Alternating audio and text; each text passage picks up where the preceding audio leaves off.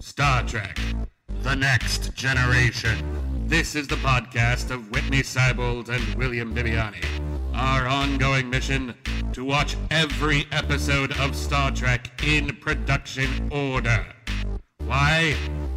'Cause we're nerds!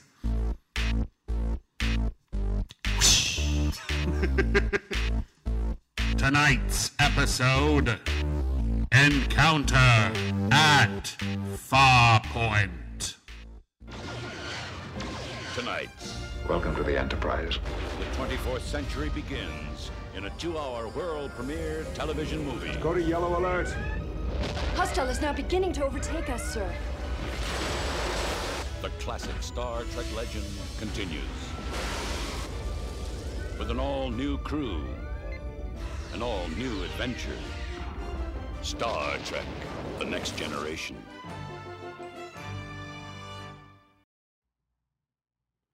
Captain's log, stardate 41153.7. So we're in the past?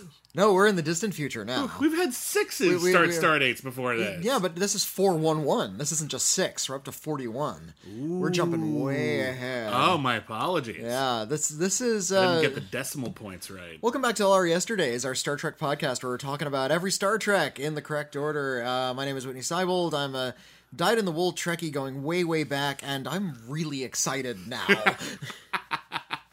William, introduce yourself. My name is William Bibiani. Everyone calls me Bibbs, and I like Trek a lot. And Whitney is really excited now. You can feel we were recording at our usual time, aka way too late in the night. Like, we will not get to bed tonight. And Whitney is usually like, I'm a zombie. And now it's like, we're talking about the pilot episode of Star Trek Next Generation. He's like a kid. You know, like on Christmas when, like, listen, 12:01 is technically Christmas morning, and you just want to knock on your parents' door. I was never that kid. I always had to wait until everybody was. You are up, when Star Trek is involved.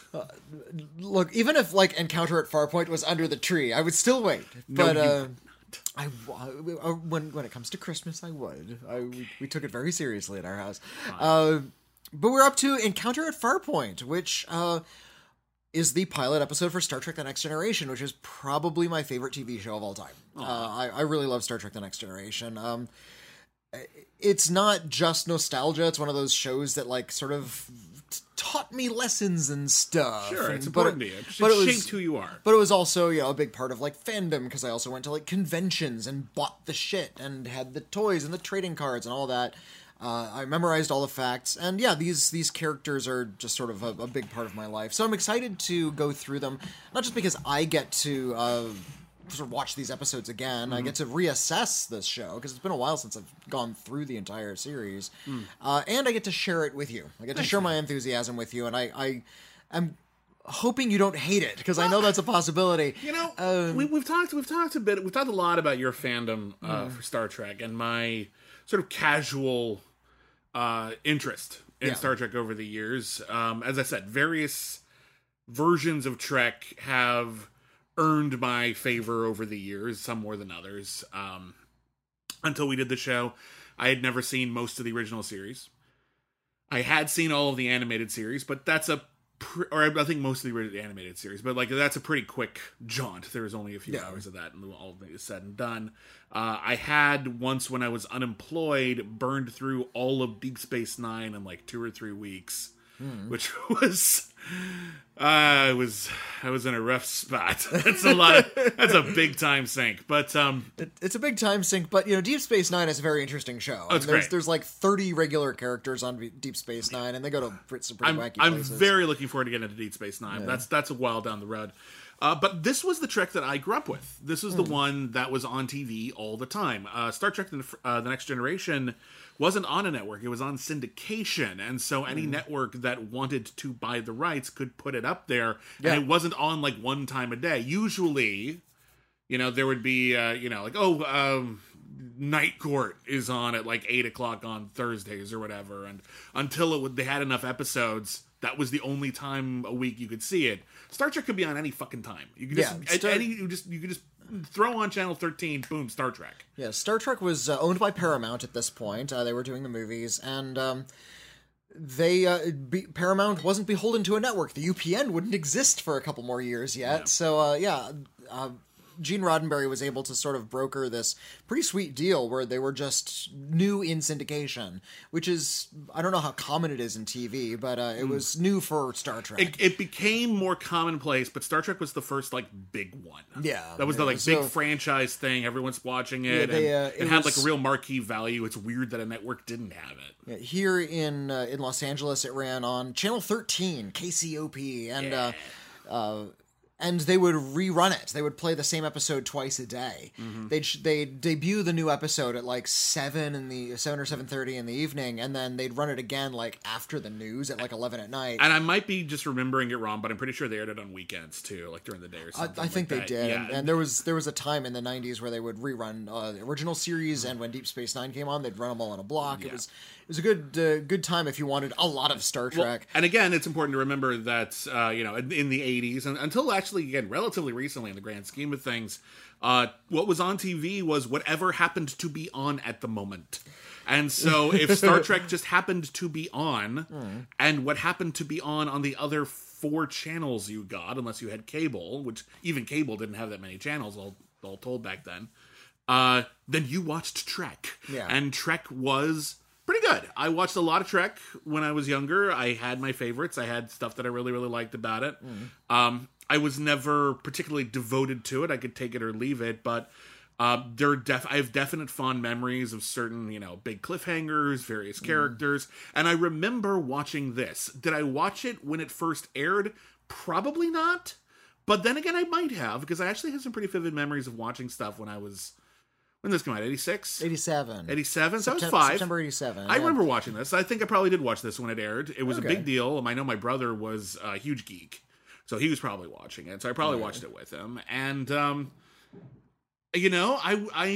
haven't revisited the pilot in its entirety since the last time I got it on TV in a rerun, like probably in the 90s.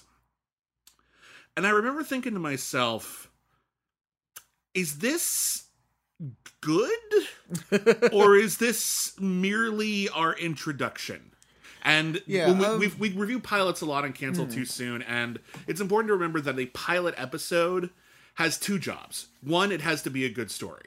But even if it's not a good story, what it has to do is introduce the series, give you the premise, give you the characters, and give you a sense of what's to come, give you a promise of what's going on in the future. And I wasn't sure when I pressed play on this time what I was going to get. Is it a bad introduction? Is it a good introduction but a bad episode? Is it a good episode but a bad introduction? I honestly wasn't sure. Okay. And now, of course, I have my ideas, but I'm curious. Okay. I want to let you talk. Well, first, a little bit of background. Gene Roddenberry is the creator of the show, and he co-wrote the pilot with DC Fontana, who came back from the original show. Or rather, DC Fontana wrote the pilot, and Gene Roddenberry wrote it and slapped his name on it and took off DC Fontana's name. DC Fontana went to the Writers Guild for arbitration, and now both of their names are on it. Yeah, Gene Roddenberry wasn't the kindest man. He took credit for a lot. He owns partial rights to, I guess his estate now, but he owned the partial rights to the Star Trek theme song because he wrote lyrics that were never used. Never used. Now, if you want to hear Nichelle Nichols singing the Star Trek theme song with those lyrics that Roddenberry wrote, you can get it on her record. Nice. Nichelle Nichols released an album at one point. I think most of the cast members did. I'm fond of, you can also look it up, I think it's on YouTube somewhere. Jack Black was on a podcast once, and he did the song. Okay. And Jack Black, as you probably know, he's not just a great comedian and a very good actor, actually, but he's actually a great singer. Like, he's really good. So, he belts that thing. Yeah. And the lyrics to the original Star Trek theme song are stupid lyrics. They have nothing to do with anything. They're really quite bad. But damn it, Roddenberry gets that check. Yeah, he got partial rights. So every time the theme song played, even though they didn't use his lyrics, he got a piece of the royalties. Well, it's important to remember that in the interim, like between tracks, Roddenberry was not doing great. Like, No, in fact, all of his projects in between failed. We've recovered like one or two. I canceled too soon. Yeah, Spectre was a supernatural Spe- series he did. Spectre was a series he tried. There Actually, were a a really bunch good of pilot. You should check that out if you haven't seen it. He tried pitching a bunch of shows. It wasn't until he started getting gigs doing like speaking tours at college campuses and at Star Trek conventions that he actually started making some real money off of Star capitalizing on Trek. And he was after the general box office disappointment of Star Trek: The Motion Picture, which he had a lot to do with. He was kind of taken out of the movies. So 2, 3, and 4, Roddenberry didn't have anything to do with. Very, very little. Yeah, he was technically a consultant, but I think that was mostly an honorary title. Yeah, and as such, a lot of these stories focus on the characters and the Enterprise, and we're going to sort of continue on with the TV series as the movies ought to do. And during the production of Star Trek IV, which we did in our last episode, they were already working on another Star Trek series. And there, there's plenty on record as to like the actual germ of Star Trek: The Next Generation. Yeah. But the movies were making big bank in the 80s, and they wanted more of it, and they didn't want to keep shelling out for Shatner and Nimoy and DeForest Kelley, so they wanted to pay a cheaper version. So they said, we want to do a new Star Trek, but we can't afford the talent. Also, they're getting old. We're dealing with that in the movies. We can't do a show with them. Yeah. And Gene Roddenberry said, okay, now is our chance to finally do Star Trek better. He figured that he wanted to improve all of what he saw as the mistakes of the original show. Of which there were many. We talked about them at length. Yeah, the idea that... And a lot of things that fans noticed when the show was being rerun in the 70s. Why is the captain of the ship beaming down to a dangerous planet every week? How about we have the first officer lead away teams and the captain stays on the ship? Isn't that kind of like a bad... Like, if you want like... Should we really be risking the captain constantly? Like, it seems like a weird choice. There were some ideas that were shot down. They knew they wanted it to be... Gene Roddenberry wanted it to be in the future, like... The future of Star Trek. He wanted it several centuries hence, and one of the ideas was to have it be the Enterprise 7. Okay. This was before Star Trek 4 established that there could be NCC 1701A. Yeah. So they were going to have it be, I guess... Number 7. Number 7, or G, and... So it's going to be centuries hence, and some of the ideas that were being kicked around, it's going to be Kirk's and Spock's great-great-grandchildren are going to be on this new Enterprise. I'm glad they didn't do that. Yeah, eventually they kind of, and that was just kicked around. They never put any sort of serious consideration into that. But they said, okay, all these things are interesting, but the 5-year mission he figured was a little bit too limiting, especially when it comes, and he's thinking practically about going on a 5-year voyage, like on a ship at sea or something. But also, like, by this point, Trek clearly had legs, and you didn't just want to just have 5 years and then they're done. So for Next Generation, they changed it to their ongoing mission. Their continuing mission is the word they use in the theme. But the idea was, if this is going to be a long-term mission, how are you going to have a family? You're not going to want to devote your whole life to your career necessarily. Yeah. So we need to have a much bigger ship. We need to have the Enterprise be something that families can stay on. Yeah. It's not just the crew. It's like, cause, if you've ever been to like a military base, for example, everyone works there, but there's also like places for families to live and for everyone to take their loved ones. It's like they have a life. It's like the military base, but it's on the ship, and and there's now schools on the ship, and there's recreation on the ship, and there's not just a galley. There's actually like restaurants and other things to do on the ship besides just the operations. And if you think about it, that makes it extremely irresponsible to take that ship into battle. Yeah, ever. It's got photon torpedoes and phasers still. I understand I understand having defense mechanisms because anything could be out there. But like when you're actively seeking out, like adventure and like going to we need to really poke the bear in the neutral zone for some strategic purpose. And I'm like, how many children are on board this ship? These aren't even military personnel. These are just people. The numbers on the actual crew of the original Enterprise was always a little bit in flux. It was anywhere between like 250 and 400, I think was sort of the estimation. In Next Generation, they said they wanted like about 1,000. Okay, this is a ship that can house 1,000 people, which is a lot. It's a big ship. Yeah, and the idea is all of the kids, they're not just like kids touring the galaxy, they're family of people. Of course, but crew people. Regardless, it seems irresponsible. Like you wouldn't like okay, like, I know the Federation is only, like, partially militaristic, but when there are military conflicts, the Federation is who handles it. And so it's like, okay, the Cardassians are attacking Zeta Alpha 5 or whatever. And, okay, a dead desert planet? Why are they attacking it? Because they want those worms. Anyway, so listen, we gotta go fight them off. All right, so we're gonna bring, so I want Jenkins, Zetar, Florniak, and bring your kids. And bring your kids. Wait, what? Yeah, we're just gonna bring them in the ship. Well, and if the Cardassians attack the ship, they could die too. Really incentivize you. And the idea of this new Enterprise, though, was they were much more explicitly a ship of exploration. Yeah, whereas, and diplomacy. The Enterprise from the original show and from the movies was a lot more like a submarine. It had a lot of harsh angles, steel floors. It wasn't a very interesting or relaxing space. No, it was a place to work. It was a place to, like, if you think about people, exploring, like, the far reaches of the seven seas in the history of mankind, the further you get away from civilization, the less comfortable you'll get. Yeah. You can't retrofit things as easily. You can't restock your supplies as easily. Comfort is not a factor. This is a bunch of hard-living professionals who are ready for anything, and a lot of episodes of Star Trek were about, I mean, at least tangentially, about, like, sort of the isolation of this. How far away are we? We're on the edge of the known galaxy. There was that element of it as well. This is a bit more homey. Yeah.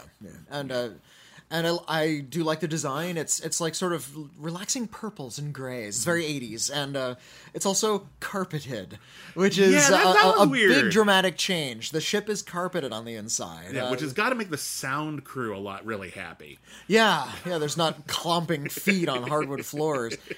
It's sort of a more comfortable space. Additionally, this is the instance where Roddenberry put down what is known as Roddenberry's rule, and that was the writers weren't allowed to have interpersonal conflict. That was a big part of the between original the show. Not in the writer's room, there was a ton. Interpersonal, that is, between the main characters. Which is weird because that's what Trek is based on. Like, that's the whole Bones and Spock relationship that everyone, like, I mean, and Kirk to a different degree, but, like, that whole relationship breaks that rule.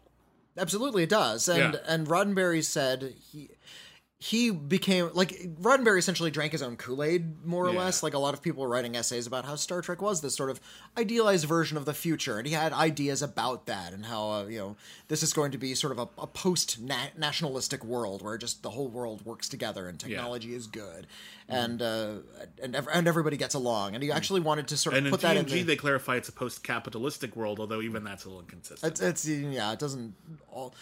My guess is...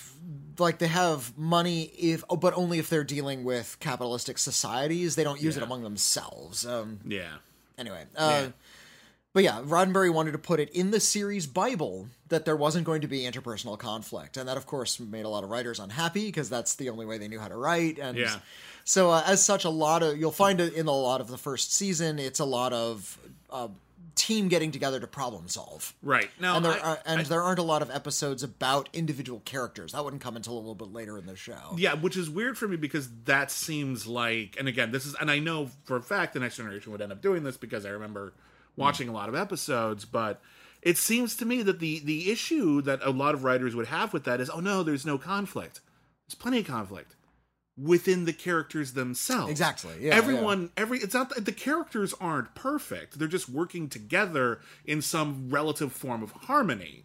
In the crisis, tensions might raise, but they're all working together to solve a goal. They are aspirational figures. Individually, they all have flaws. And once the series eventually start dealing with, like, okay, here's an episode where Picard deals with one of his flaws. Here's an episode where Riker deals with one of his flaws, where Troy deals with one of her flaws. Then it starts feeling like a real show, because until you acknowledge that there's at least some form of personal conflicts to deal with, I can see being stifled. I can see feeling really stymied by what was available there, and it seeming hard to write for. The other thing that I think is interesting about that approach, and this is something that I don't think was really a thing on American television then, and I still don't think it's particularly a thing as much now, although I could definitely seen it in TV from other countries like Japan. There's a whole slice of life type series here, but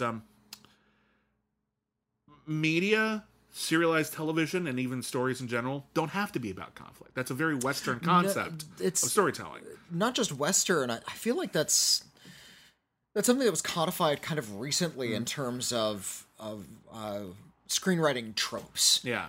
The idea there has that to there's be a some formula. sort of interpersonal conflict in order for drama to take place. And that's not strictly true. It's usually a pretty good recipe for drama, but that's once you start taking this idea that there's only one good way to tell stories, and I don't care how general your rule is. Once you start taking the idea that if you don't follow this rule, you're not telling a good story, you have shut down a massive creative center in your brain. And you are ignoring the very real fact that there are other ways to do it. And there are a lot of wonderful stories out there that aren't so much about external conflict between people, and it is more about a sense of place. It's more about a mood. It's more about contemplation, inner workings of the human mind and spirit. And all of these things can be absolutely riveting as long as you're open to actually working with their strengths and not fighting them and trying to make them more like the cookie cutter outline you've been given in your screenwriting class. A good example of this came after Next Generation. Actually, I don't know when it debuted. I think Law and Order debuted after Star Trek: The Next Generation. I think it did, yeah. But Law and Order has 4 million episodes over the course of 30 different TV shows, and those were rarely about interpersonal conflict, weren't they? They were about cops doing their jobs. They were about lawyers doing their jobs. And Law and Order, the star of Law and Order is essentially the system. It's the criminal justice system. And the reason why I think a lot of people like to go back to Law and Order is it shows the criminal justice system kind of working well for once. Yeah. Like it's about how it's supposed to work. It's like this idealized version of the criminal justice system. The cops are for the most part pretty honorable. The lawyers are for the most part pretty honorable. And sometimes the bad guys get away, but for the most part it's about figuring out the truth and justice is served. First episode of Law and Order, episode 101.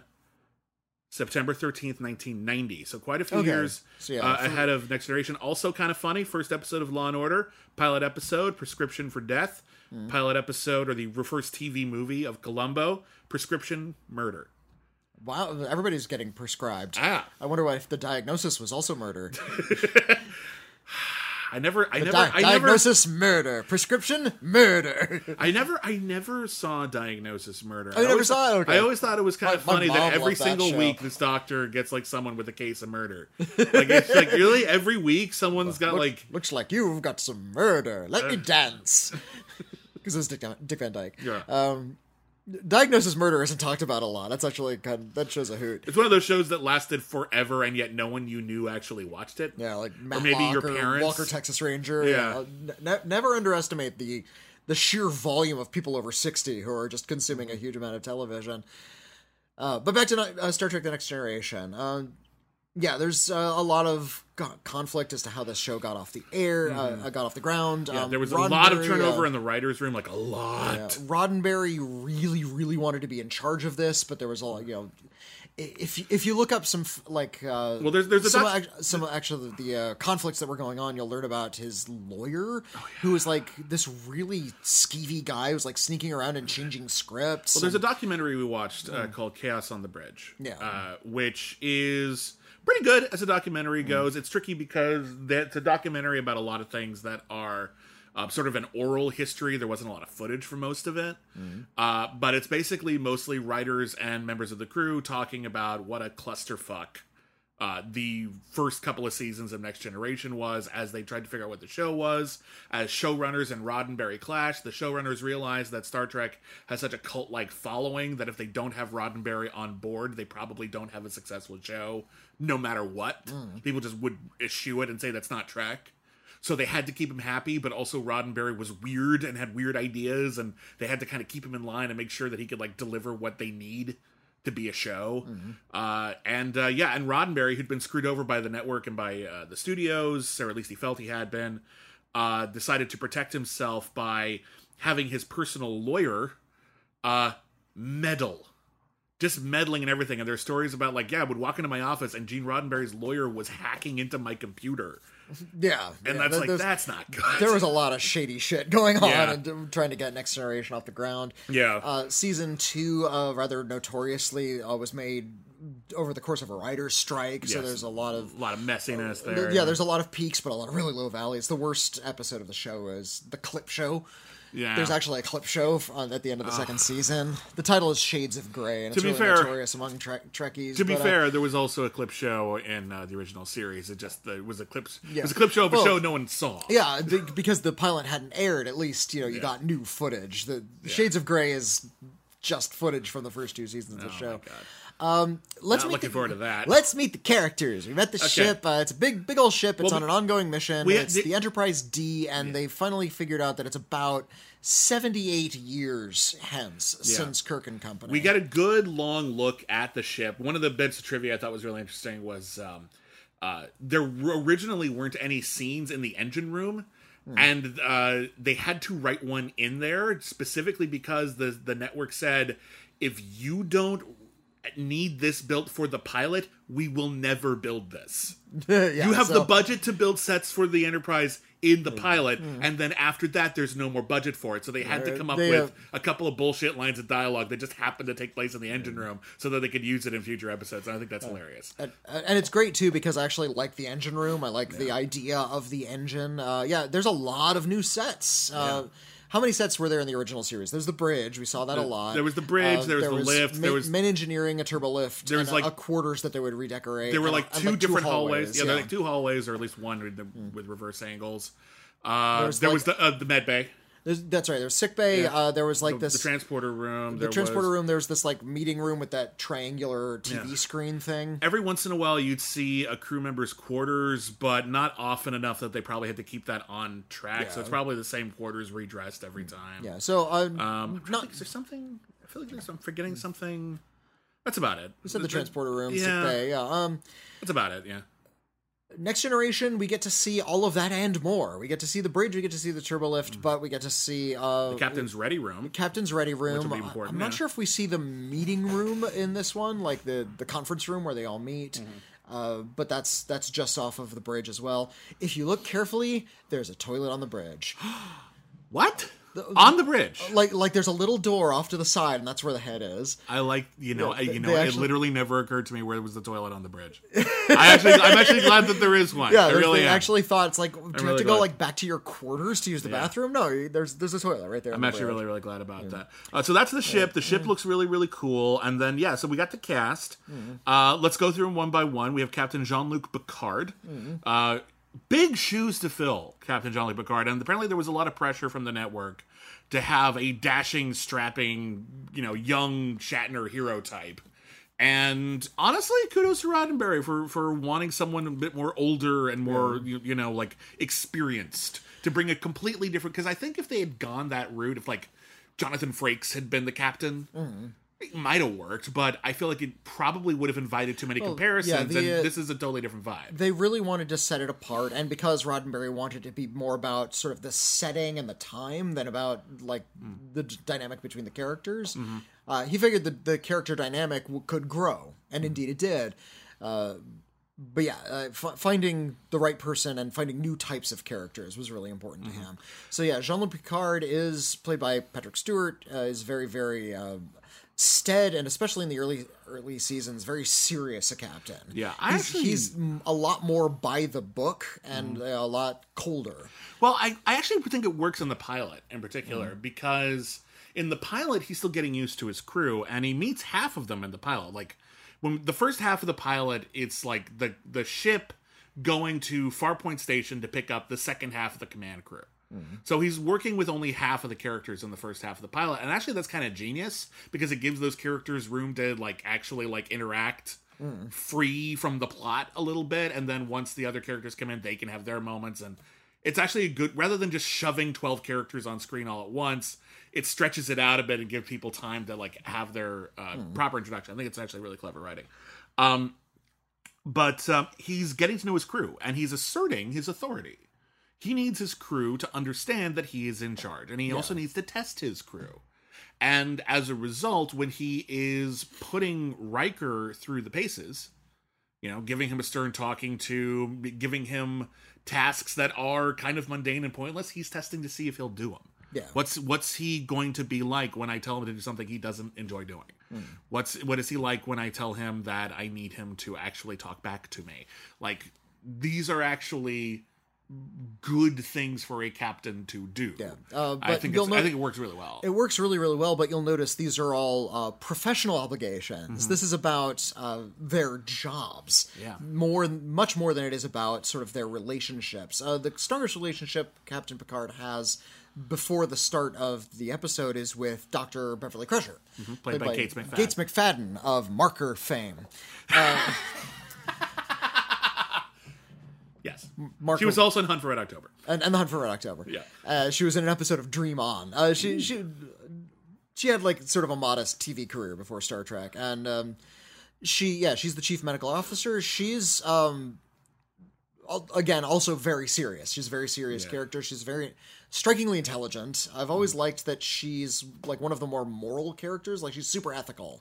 Yeah. She has no lines. Her ethical lines are very clearly drawn. I actually always preferred that to Bones. I actually think Bones' asshole-ish attitude was really unbecoming of a doctor. Yeah. And it's like, seriously, I don't want him as my doctor. It wasn't just bad bedside manner. I could live with that. It was, it was like he was willing to play like fast and loose frontier medicine no matter what the situation was, whether it called for it or not. Yeah, and Beverly Crusher is just the opposite of that. I feel like Beverly Crusher is exactly the doctor I'd want in real life. Of all the Starfleet doctors that I've ever seen, she's the one I would trust most to be my actual doctor in real life.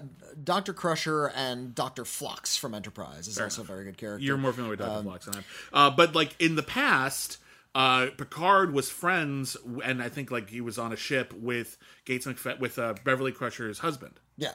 Who died on a mission, and we don't go into a lot of detail about. Do we ever go into detail about what happened? We'll see a lot more of Jack Crusher. Okay, good. Yeah. And he died, and Picard was responsible for bringing back the body and delivering the bad news. And as a result, there's some baggage there, and in particular, Beverly Crusher's son, Wesley Crusher, played by Will Wheaton, has kind of a weird relationship with Picard, where you can tell like he's a little trepidatious, but he's also looking at Picard like, maybe you could be the father figure I don't have. Yeah, well, he respects sort of the chain of command. His mom is the chief medical officer on a starship. He has we'll learn later that he has aspirations to get into Starfleet himself. Oh, I think that's clear right from the beginning. He's obsessed with like the inner workings of it. There's a whole plot where he wants to visit the bridge, and Picard, well, that's against protocol, isn't it? He's gonna have a bunch of kids running around the bridge touching stuff. There was a scene in the pilot where Wesley gets to go on the bridge and he has to sit in the captain's chair, and that's like a big no-no. It's like, doesn't he ask to like sit in the A chair, and Picard actually invites him to the captain's chair? Like, he's that's trying right, to be, because Picard has a speech to Riker, and we'll talk about Riker in a minute, but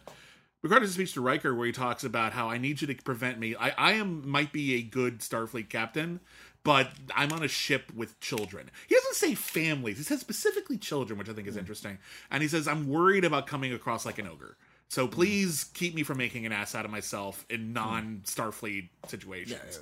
Yeah. So when Wesley is wants to come aboard, first he doesn't even come aboard. He actually just is in the turbo lift.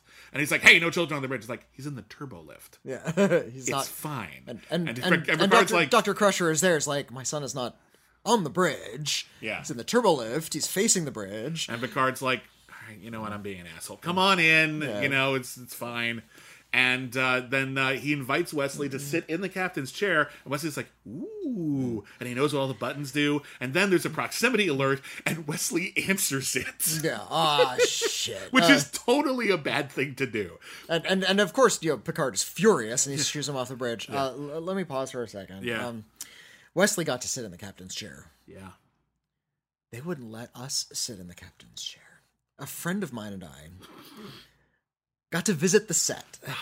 So jealous. This was in like on the 7th season, so like everything was built. They were like the early 90s. They were already working on Deep Space Nine, so we got to visit Deep Space Nine as well, and we got to see the bridge of the Enterprise. And of course, we're just like me and my friend who were doing this together. We're just drooling all over ourselves, and they say, "Can't touch anything." I know, I want to, but I know, And so, of course, saying, here it is. There's the captain's chair. May we sit in it? No. Are you sure I can't just, for a second? No. It's like it was...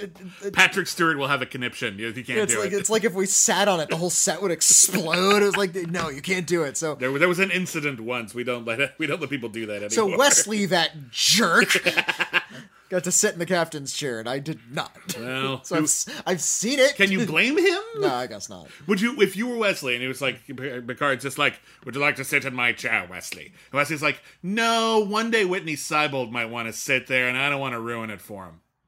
I mean, it'd be an really weird wrinkle in the show. Yeah, I'm like, whoa, what's that setting up?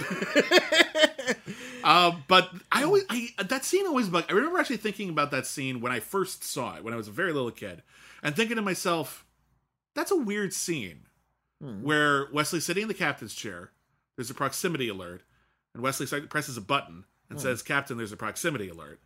And Captain Picard says, get out of my chair, that's wrong, get out of here, don't touch things. That's not your job. We need professionals on this. And as he's shooing Wesley off of the bridge, Worf, we'll talk about in a minute, says, Captain, there is a proximity alert. And that's when Beverly Crusher gets on the list of, which my son tried to tell you. Boom! Slams the turbo lift door behind her as if he didn't know. I'm like, the point isn't that there was a proximity alert. The point is the kid shouldn't be touching stuff on the bridge. Well, but Picard was right. He was a bit stern about it, but he was right there. He was right. And I think what Dr. Crusher was trying to point out was he knew what he was doing. He wasn't messing something up. He was actually very familiar with ship protocol, et cetera, et cetera. It comes across as though Wesley is some kind of super genius for recognizing a proximity alert. Right. I don't think that scene's written very well. The idea is fine, and it leads to a good scene later on where Picard goes to Crusher and says, I apologize. I was rude to you and your child, and I know there's a lot of baggage here, and if you would like a transfer, I wouldn't blame you. And Crusher actually says, no, I requested this. This is where I want to be. And he's like, oh, I didn't really know about that. Yeah. Well, you didn't think to look it up, did you? You're right, I'm an asshole. All right. Yeah, see, and they get to grow. It's a great little scene. That's a good bit. I like that bit a lot. Worf. You mentioned Worf. Let's talk about Worf. First Klingon officer on a starship that we've ever, or just that we've ever seen? Worf was the first Klingon in Starfleet. Okay. Yeah. We had heard about the Klingons before. Gene Roddenberry wanted to stay away from familiar species that we had seen before, so no Klingons as bad guys, no Romulans as bad guys. We don't need Vulcans on the bridge. Eventually, we'll get both of those things. We'll get all of those things, of course, but this is Star Trek. They're going to start referencing sort of a bigger universe that they're trying to grow. But stuff has happened. The species that's mentioned most frequently in this episode are the Ferengi, and we know nothing about the Ferengi yet. They haven't been invented. They're just mentioned by name. They're mentioned as some serious threat. There's a whole bit about if you're not interested in this in Far Point Station, perhaps you could deal with the Ferengi. It's like, oh yes, I hear they enjoy eating people who mess with their plans, as if they're like the Gorn. And I got to remember that the Ferengi were initially set up to be like the big enemy species. Yeah. On Next Generation, and boy, did that not work out as planned. No, they changed a lot about the Ferengi eventually. Apparently in the books they eventually clarified that the image that the Starfleet had of the Ferengi as this monstrous evil race was actually intentional propaganda by Grand Nagus Zek, which makes perfect sense when you get to know what the Ferengi were going to eventually become. Starfleet was moving further and further towards Ferengi territory, and Grand Nagus Zek, who we will eventually meet in Deep Space Nine, found out that Starfleet... Played by the great Wallace Shawn. But they found out that Starfleet had no system of currency. So Grand Nagus thought they were dangerously insane and decided to start building themselves up with a propaganda machine as someone that Starfleet didn't want to fuck with. Which is a workaround for that plot hole, but you know what? I like that. I'll take it. I'll take it. That's cute. That's cute. Yeah. But they talk about the Ferengi and how they're these horrible cannibals. But Worf was the Klingon. He looked like the Klingons did in Star Trek 3. In that he's got the enlarged forehead. He also has Klingon sash, which will change over the course of the years, and the makeup will change as well. But he is just at tactical. Yeah. He's a junior officer. Yeah, he will get promoted, but there will be bad situations that will lead to that. In fact, he'll be a lieutenant throughout the course of most of the show, and so many fans were upset that he was just sort of this lieutenant the entire time that one of the big plot points in the first Next Generation movie was his promotion. He was lieutenant commander, finally. That's good. But yeah, we don't get a lot of him here, but what I think is interesting is actually the fact that they're not making a big deal out of it. Is that he is just a member of the crew, and you would think, because the Klingons had been portrayed so consistently, with such a consistent ethos and philosophy, that would lead to more conflict. It's actually the person who has the most conflict on the bridge with Picard is Tasha Yar. Tasha Yar, who's played by Denise Crosby, who was sort of the celebrity get at the time. Yeah. She was the biggest quantity, I suppose. She was on the rise. She was on the rise. She had like the most what did she negotiation power at the time. What had she been in at this point? Well, she was Bing Crosby's daughter, so that was a big part of it, I think. But yeah, I don't think she really had like a big acting credit to her name. Interesting. But from what I understand, she was considered like the big star, going to be one of the big stars of the show. Well, yeah, they were setting her up to be a big deal. The character as she was originally envisioned was a character named Macha Hernandez, and she was going to be a Latina character, but they changed her to Tasha Yar over the course of development. To be fair, she had already been in 48 Hours and 2 of the admittedly bad Pink Panther movies. So yeah, she had some cachet. But yeah, Tasha Yar is the security chief, so she's really tetchy about protocol. And making sure everybody's safe and weaponry, as a chief of security ought to be. And when conflict arises with an alien called Q, who of course we will talk about in a minute, she's the one who's just like, well, we'll have to attack. And I love that Picard's just like, what do you think we're going to do against an omnipotent being? And Tasha Yar's just like, okay, what do you think we should do, Captain? But we also get to see her kick butt. Oh, she's the fighter. She's going to have the most stunt scenes. Which admittedly is the type of role for a woman in Star Trek that we hadn't had in the original series. So that is a nice change of pace. There also wasn't a security chief. These are new roles that we're envisioning for Next Generation. We had a chief engineer. Weirdly, we won't get a chief engineer until later in Next Generation. We meet the chief engineer in the first couple seasons, but it's like a couple different guys. And it wouldn't be until turnaround in season 3 that Geordi LaForge would become the chief engineer. Which is weird, because wouldn't that be just cleaner? To just let Geordi LaForge be the chief engineer? Like, what do you... Did they getting somewhere with that? In the first couple episodes, he's wearing the red uniform, and as we've learned, the colors denote your department. Yeah. So if you're science or medical, you wear the blue uniform. If you're in command, you wear red. And if you're security or engineering, you wear the gold on Next Generation. He's wearing red. Geordi LaForge is wearing red in the first couple seasons. So he wanted to become a captain. He wanted command. Okay. And at some point, he just wanted a career change. Well, let's talk about Geordi LaForge, who also is a huge get at the time, played by LeVar Burton, who had starred in the biggest television event in history, Roots. Yeah, he was Kunta Kinte. Yeah, that's a big fucking deal. People knew who LeVar Burton was. And he was already doing Reading Rainbow. Was he already doing that by then? No shit. Okay. I knew he'd been doing it for forever. I don't know if he'd done... I'm pretty sure Reading Rainbow had been on for a couple of years. I just didn't remember if he was the original host or not, but that's interesting. So LeVar Burton, already a prominent figure, and he's playing a character who has a disability. And that is... 83 was Reading Rainbow. Okay, good for him. Yeah, he's playing a character with a disability, and in the future, he's blind. He was born blind, and he has a visor which allows him to see, but not in the conventional way.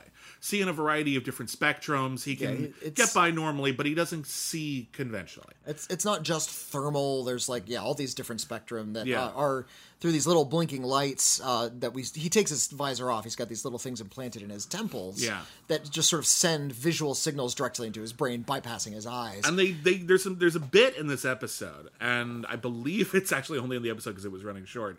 Where Crusher is adjusting his visor, and she talks about how there are actually procedures. There's drugs and things you can do that would there's actually stuff you can do to alleviate the pain of having this implant, which apparently is very uncomfortable. But to do that would make the implant not work as well. Yeah. So he has to live with it. Yeah, there's also a line of dialogue in the, again, to cite Generations, where they talk about how they could replace the visor with implants that look like eyes and would go where his eyes are.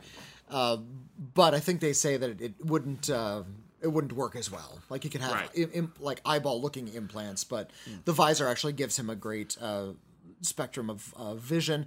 Eventually, after Generations, that will become a plot point. Yeah, Geordi LaForge is, again, all of these characters are incredibly intelligent. Geordi LaForge is very curious. He's very enthused. I really like the character. I like his energy levels. Yeah. And he is not for a second ever on this entire show an object of pity because of his disability. Yeah. It is the most natural thing in the world. Yep. They talk about his eyes and his visor and the way it works, but it's never ever brought up as like any kind of handicap. Yeah, and that's a really progressive thing, especially for 80s TV. Yeah. One step backward, though, the character was originally intended to be queer, and they decided not to go there. They decided. I heard an interview with LeVar Burton, and they said, "How come you never got like love scenes? Like all the other characters, even the android got love scenes, for goodness sake, and you didn't get any love scenes." And he could only say, "What can I say? They were afraid of a black man's sexuality." Yeah, and he said it in sort of like a jokey kind of way. It's like, well, I didn't need love scenes from Geordi LaForge, but at the same time, it's a good point. When the series goes on that long. Everyone has an opportunity to do a little bit of everything, and if one character doesn't do a certain thing, it stands out, doesn't it? Yeah, Geordi LaForge will get sort of this pseudo-romance with... Isn't that weird that one hologram stalker romance thing later? Well, it's not a stalker. Dr. Leia... Well, he recreates the designer of the Enterprise, a designer named Dr. Leah Brahms, and, really bonds with the holographic version of her, and then in a later episode the real woman visits the ship, and she's of course nothing like the hologram, and is like really creeped out that he had this hologram as well. They should be, because that's weird, especially if you start forming a weird emotional bond with it. But in any case, he's a machine guy. He's more comfortable with machines. Let's talk about William Riker, the first officer aboard the Starship Enterprise. He is young and handsome. He's the sex appeal of the show. He's the male sex appeal anyway. Yeah. He's hunky. He's got an early Shatner kind of vibe. It feels like that's kind of the compromise. Mm-hmm. Picard will be more of a authoritative figure, and Riker will be the young stud who gets to go on all the action stuff and sleep with all the ladies. Well, and if the whole idea is the first officer is going to lead away missions, you're going to want like an old Republic serial adventurer type. Yeah. So they got tall, bland white man in William T. Riker. William T. Riker is a little bit more playful. Mm-hmm. He's a lot more personable, and I think he resents, especially in the pilot, how authoritative Picard is. Picard is very cold, and he doesn't appreciate that kind of command structure as he does, we're just going to hang out. We're sort of more brotherly. Right, and I actually really like the bit he has with Picard, where Picard is basically like, you refuse to let your captain go on away missions. Would you do that for me? And he says, yeah, I think that part of my job is to protect the safety of the captain and to put myself in those positions instead of the captain. And Picard's just like, all right, fair enough. I respect that. You actually should keep talking. Speak your mind. Speak your mind. Always tell me your mind. And if we disagree, we disagree. And I actually like that. And I think it's good to establish that Picard doesn't want just his way or the highway. He is authoritative, but he does actually appreciate his crew, and he listens to his crew, and that's something that will be important in the show. I do remember that much. Riker doesn't get a lot in this episode, but we do get a little bit of backstory between him and Troy. What's her first name again? Deanna. Deanna Troy. Yeah, Deanna Troy, who is played by Marina Sirtis. She was in Death Wish 3 before this. She had a few a few credits to her name. In Death Race 3, she was in Blind Date, although she played a very small role. And she had done a fair amount of television. Yeah. I'm trying to think if there was anything particularly prominent. Nothing super prominent anyway. Deanna Troi is the ship's counselor. She is Also a new figure. Yeah, new role. A new role that is like the ship's psychologist, somebody who's going to not just be on the bridge, in fact, right next to the captain at all times to give him like emotional advice and give her sort of her insight as to like psychological insight as to like the people they're talking to. She's also all of whom come, which is a good idea because all of them come from different cultures and different so we need, backgrounds, and so how you interpret their actions may be entirely geocentric and totally wrong. Yeah, so that's actually really good. That's a smart idea. Deanna Troi is half human and half betazoid, which is a species we hadn't talked about before, and betazoids are psychics. They say that full betazoids are full psychic because she's half human. She's what they call an empath, and she can kind of read emotions. She feels the feelings of people around her. Yeah. So she can't actually hear what you're thinking, except in the case of William Riker, they call each other Imzadi. And they don't really go into what that means in the show. They really? They never really get into that? They use the word a couple more times, but yeah, they don't actually... don't they? They don't explain like where it came from or what that word actually means or like the significance of their relationship. Do they drop the psychic link? Does that ever come back? Because I feel like I remember it coming They up. never communicate telepathically after the pilot. Yeah. Why even do that?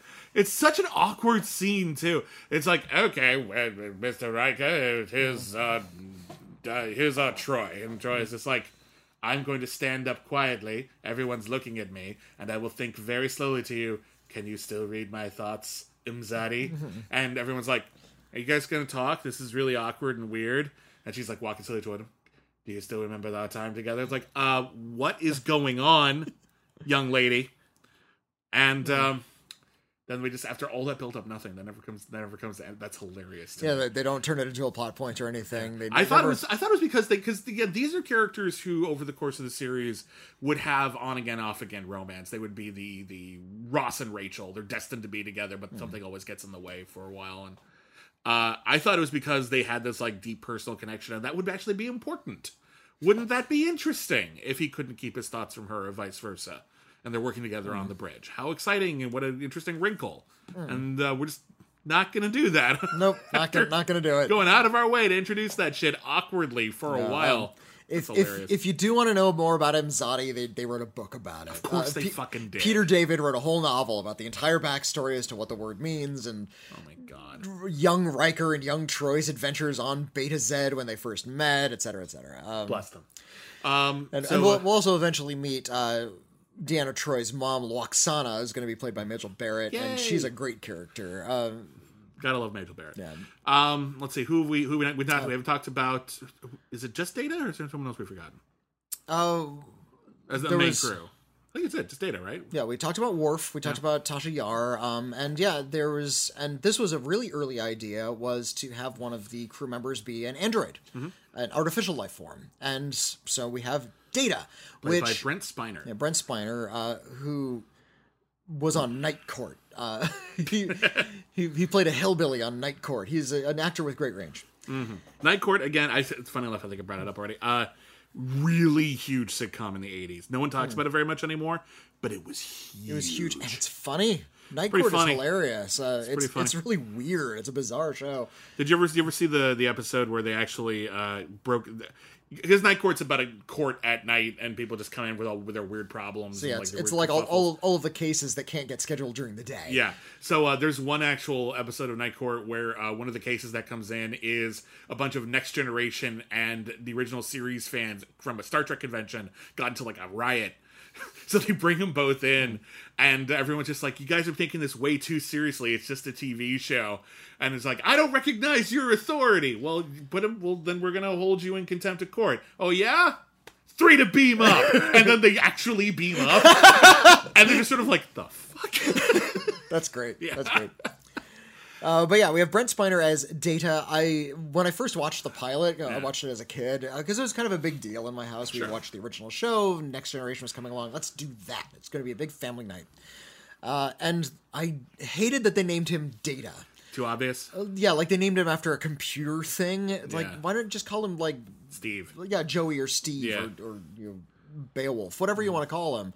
Give him like a person kind of name. No, you're going to name him Data. And Data stands out. He's emotionless. He doesn't have emotions. He hasn't been programmed to feel emotions. And is very analytical, very smart. Actually did attend Starfleet Academy, like actually went through all of the steps required to earn his rank.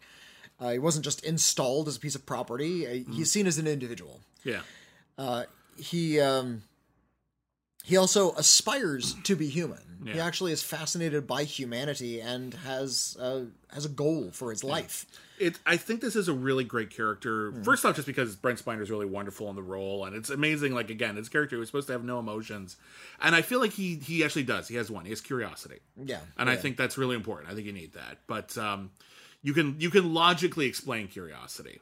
So same with like being confused or befuddled, which is a lot. Somebody does something that's illogical, like kind of has to recalculate a little doesn't bit. Doesn't work under his programming. But I think it's an important character to have in principle because I've talked a bit about how Star Trek can be kind of frustratingly geocentric sometimes. Yeah. But the more you venture out into the stars and the more you meet other cultures, which is going to be a bit more of a mission statement on Next Generation, the more you need to throw things into sharp relief, and occasionally you can't take humanity for granted. Right. And having Data actually need humanity explained to him, our quirks and our foibles, and the things that aren't logical, which is a lot about humanity, works. And because it's like an outsider perspective on humanity. Yeah, we need a bit of an outsider's perspective. It's not, I don't remember it being terribly cloying, although the first scene with Data is a stupid scene. Because it's Picard on the bridge, and he's like, "Oh yeah, so our first mission is to go to this Farpoint station and snoop around and see what's what." And Data says, "Captain, define snoop." And Picard's just like, "Data, how can you be an android that's designed to know everything about humanity and not know a simple word like snoop?" And first off, clunky exposition delivered with as much aplomb as you possibly could, Sir Patrick Stewart. Brava! Patrick Stewart, we have learned, has the glorious talent of making completely stupid dialogue sound authoritative and natural. Yes, he does. Like- He's great. He's a genius. That's a clunky ass line of dialogue, and it doesn't even make sense because he understands. Like he even goes on like a bit of a rant as he goes through every synonym with Snoop, and it's like you have gumshoe in there, but you didn't have Snoop. How did that happen? It doesn't make any sense. Surely, when you're programming Data, and we'll learn the name of his creator, it's Dr. Noonien Singh later on, and we'll actually learn a lot more about Data's creation as the show goes on. You didn't upload a dictionary? Not a complete one. Yeah, I guess not. Here's one fun. It's not a fact. It's an anecdote about Data. I went through a very large part of my life where I thought Data had a last name. Okay, because Data was his first name. I thought Data was his first name, and I thought it was actually a really clever name because Data, it's like, okay, he's a computer, he's logical. But his last name, they gave him something like really philosophical and kind of interesting. So for a long time, Data Galileo or something. I thought his name was Data Plato. Data Plato? Like Dana Plato? From it turns out Strokes? I had heard Dana Plato, but I'd never watched anything that Dana Plato was on. So I thought Data's last name was, hey, Data Plato actually isn't a bad name. Plato. It kind of makes sense actually, but I've never shared that anecdote before. It's something they'd come back to in Voyager, because there's another artificial life form on that show, is then the holographic doctor. He wants a name at one point, doesn't he? Wants a name, and I don't think ever really settles on one. I remember an early interview I read about Voyager and the plans for the series was they were actually going to call him Dr. Zimmerman. Yeah, Doc Zimmerman, in fact. Yeah, that was a plan. In fact, that was actually like the like person who designed him or created his program. They mentioned and they it set it early up, but I yeah. guess they never actually went with They it. said, yeah, I look like the guy who programmed me. His name was Zimmerman, and I think we do meet Zimmerman at some point in Voyager, but I think I remember hearing some of that. But yeah, so like my understanding, the original plan was to just call him that, but I guess they just dropped it eventually and decided it wasn't he's important. just the Doctor. Yeah.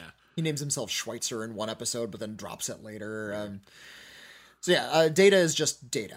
He's not even Data. In the second season, Dr. Pulaski calls him Data, and he corrects her. It's like, Nice. not Data, I'm Data. Nice. Yeah, he's an artificial life form. When he first meets Will Riker, who is picked up at Farpoint Station, this very far-flung station that's been built out there, and the Federation doesn't know a lot about. He meets Data on the holodeck, which is a new a concept that was played with in an animated series episode. Yep.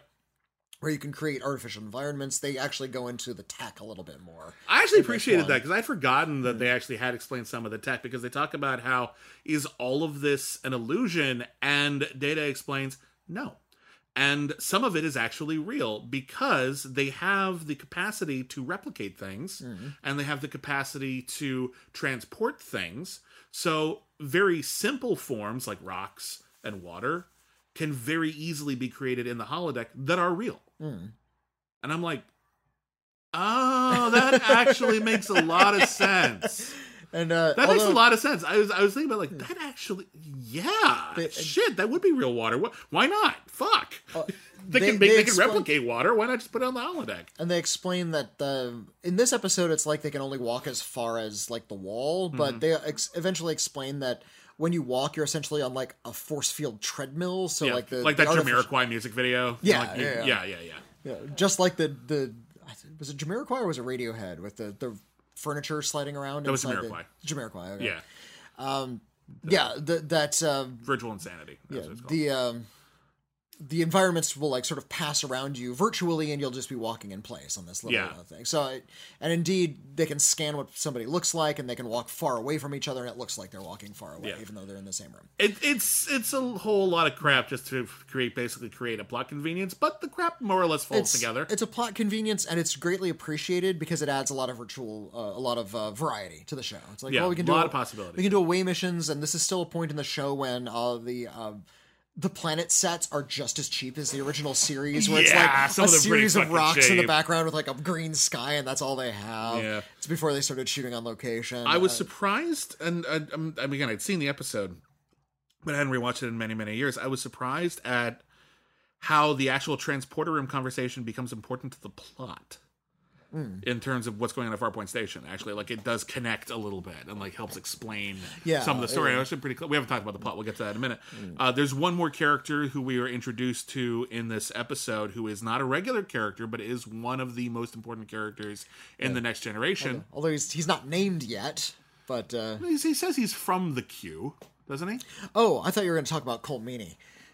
Oh, Yeah, Chief O'Brien's in the pilot as well. Chief O'Brien. Okay, call him Meany. He's just wonderful like actor. con officer. They call him ensign, even though I guess he's not an ensign in later episodes. No, they needed someone to just be at the con in a couple of scenes, and they just grabbed an actor, and it wasn't a major role. I don't think he has any lines. And he's got several lines. in this episode, Yeah, I don't remember. Anyway, it's my point. A small character, and just throw him in there. And turns out they got Colin Meany, so fuck, bring him back. like this actually great actor, well-regarded Irish actor, Yeah. just as this nobody con officer. and he will gradually become a bigger character in Next Generation, and then eventually become one of the main characters in DS9. and one of my favorite characters in DS9. So there you go. So that's fun. But no, I was actually going to talk about Q. Yeah. Q is the big bad of the episode and arguably the series, but he's a bit more than that. He's actually... they talk about it on Chaos on the Bridge, the idea that Q might simply be God. We run into a lot of would-be gods in Star Trek, but Q is an interesting godlike figure for the series because he doesn't just think he's God. He actually is omnipotent. He can literally do anything. What do you do? How do you stop that? He has sort of this cosmic brain, but he's also incredibly judgmental and has like kind of a wacky sense of humor. Well, he's challenging the crew, and he I don't know if he tricks Picard into doing this or if Picard invites it upon himself. But Q goes to the Enterprise and says, He just appears on the bridge. Yeah, he appears in the... Well, they run into a force field in space, and then Q appears on the bridge. He says, you're going out too far. Yep, humanity has caused enough trouble already. You can't be trusted. You're a primitive species. You're warmongers. You're full of prejudice and fear. And if you look very, in even just the most superficial way at your past, you will see that that's kind of incontrovertible. To which Picard says, all of those things happened in the past, and we acknowledge that, and we're trying to move past that, and none of the things that you were accusing us of are anything that we here on the Enterprise have done. So Picard, and we'll talk a bit more about the plot, but Picard volunteers to make the crew of the Enterprise the stand-ins for humanity. All of humanity. Yeah. All of humanity. We volunteer to be the best humanity can be. And he's supremely confident that humanity has evolved so much since the examples that Q gives. And indeed, Q appears in one point in a World War II uniform. And it's actually kind of daring how dismissive Picard is of that. Yeah. It's like, we've grown a lot since we wore silly costumes like that. And you're in a jumper. Said things like that. Yeah. First of all, you're wearing pajamas right now. He's in a zip front jumpsuit. I thought that was pretty fun. But the idea is we have no stock in patriotism or war or combat. Just dismisses it all right away. And then, of course, Q says, okay, well, how did you progress? Then he, because this is Star Trek. Real example, alien example. Yeah. So there was like the Middle Ages, and then there was World War II, and then there is the future, like the far future of like the late 21st century. And and there's a fascistic totalitarian society. I always thought that was kind of interesting. How we're putting all of humanity on trial in your own legal system from the late 21st century, which followed the Shakespearean line, kill all the lawyers, and this was done. And the philosophy is you are guilty until proven innocent, because if you were innocent, it would be cruel to put you through a trial. I always thought that was kind of funny. He's like, your soldiers all had drugs, and you had these kangaroo courts, and so he whisks away the crew members that are on the Enterprise. Some are still at Farpoint Station. Which is Picard, Data, Troy, and Yar. Yeah. And they're put on trial by Q wearing a judge's uniform in this kangaroo court of the future. Kari Hiroyuka Tagawa is there. Yeah! Just this little supporting role. He hadn't had like a lot of like major roles yet, but if you don't know the name, he was Shang Tsung in the Mortal Kombat movie. He's been a pretty prominent actor, a lot of character roles for decades. He was one of the first celebrity interviews I ever did in person. Really nice. He's played a lot of heavies though. He's played like tough guys and villains a lot. I was kind of a naive question, but I asked him that. It's like he was doing Planet of the Apes, and he doesn't play a bad guy in Planet of the Apes. He plays like a good guy in Tim Burton's Planet of the Apes. And I asked him, how does it feel to like have this prominent role in a major motion picture and not have to play the bad guy for once? And he was very, very character actor about it. He's like, listen, I get to work. Yeah, I will play any role. I don't care if I play the villain every single time. I get to play these roles, and I love doing it. And I'm like, yeah, you're cool, Kari Hiroyuki Tagawa. And sure enough, he was. Yeah. He's just in the kangaroo court. He's just one of the people there. Yeah. He's like the bailiff or something. Yeah, he has a couple of lines like announcing Q and everything like that. But it's fun. Yeah. Q like very succinctly argues, you're a crap species. You've done a lot of garbage. And he's not wrong. And he's not wrong. And from what I understand, Gene Roddenberry was the one who invented the Q character. Yeah, he liked the idea that Q was sort of like this presence that was always there. The original pilot was supposed to be a 1-hour pilot, and it was basically just all the Farpoint Station stuff, which we barely even touched upon. We'll talk about that in a second. But Gene Roddenberry was informed by the network that he needed to give them a 2-hour pilot. They needed a TV movie event to kick off the series, and Gene Roddenberry didn't want to do that.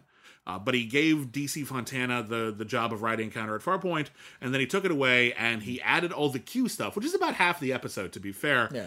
And then he was like, oh yeah, and they said for legal reasons my name had to be the only one on this script, so sorry He's Dorothy. worked with he's known DC Fontana for like 25 years. Yeah, at it's this such point. a dick move. Like it's not even like he's taking advantage of like some young intern, which would be evil too, but like this is like a friend who he's stabbing right in front of her back, and it's incredible. And on that Chaos on the Bridge thing when they talk to DC Fontana about it, he's like, and then he put his name on that. It's like, we went through arbitration.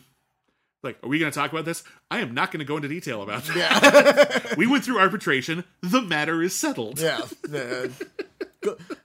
Clearly she's bitter, and rightfully so. But the thing is that I actually think, I think the situation sucked, but I actually think the incorporation of Q and also the expansion of the episode works. Because again, you get that first half of the episode before the plot kicks in, where we just get to know half the cast. And the plot is about Q, and the plot can be about Q, and the plot can be about this sort of philosophical idea of the series as sort of, we are aspirational. We are trying to be better than all of humanity was we are before us. constantly testing ourselves. That's the thesis of the show. And Q gets to be introduced like on his own for a bit as a prominent figure, so that kind of helps build his size in the mythology, and he'll be more important later. DC Fontana reportedly didn't like the Q character. Fair enough. I think John Delancey, who plays Q, wins you over immediately. He's great. He's a genius. He knows how to do this character. It's impossible. He knows how to play this character. The character is initially very threatening. Eventually, he'd become a little bit more like Mr. Mxyzptlk from Superman, like this sort of like impish trickster god. There's going to be an episode later on where he's turned into a human and has to live on the ship for a little bit. What happens is that over time, the crew of the Enterprise wins him over a little bit. He thought they'd be easy marks, and it turns out they're actually like they're up to a lot of his challenges, and he starts like kind of liking him a little. Well, and the crew right from jump, and every time he appears, don't have any patience for his bullshit. Yeah, like he can wipe out the universe with a thought, but it's like, just get the fuck off my ship, Q, again. God damn it, Q. So a wonderful bit where in that episode where Q turns into a human, it's like, how can I prove to you I'm human? What can I do? I'll do anything to prove it to you. And Worf says, die. What do I have to do to prove it to you? Die. I just hate him so much. But he's a wonderfully hateable character because he's super judgmental. He doesn't care about anything. He has no social graces, and he's funny. Yeah, he's really funny. He behaves like he's superior because he is. And I think that fits. I think that's a lot of the other characters who play godlike beings have tried to be this sort of like disembodied voice or this sort of like whatever. Q is a judgmental god. And I think that's a very... he can back it up with his actual power. He doesn't have... He's not like... the steward, the what's the word I'm looking for? Who was the Q from the original series? The Squire of Gothos. Squire of Gothos. Retroactively, arguably considered a Q, but the Squire of Gothos like had like a machine and like all these other things had all these limitations. Q is none of those. He can back all of it up. He's functionally God, but he's also just a shitty guy. And I think that's a really great, because if you're gonna have a quasi-religious kind of figure like this. On Star Trek, I think you need to go back to the ancient religions where the gods were imperfect, where the gods were judgmental or jealous or had rude, human flaws because they were idealized versions of humans, including their flaws. Yeah, like you think of like the gods of Olympus; those are flawed beings. Exactly. It's also Gene Roddenberry's very open thesis about faith and religion. He was very much like an anti-religious person, like a godless communist, going way back. And I say that descriptively, not judgmentally. Yeah. And I think what he wanted to have Next Generation be very much about is a post-religious world. And we've talked about this, about the original series, how... back in the 60s, they pitched, how about we have a chaplain character on? And Gene Roddenberry said, no chaplain.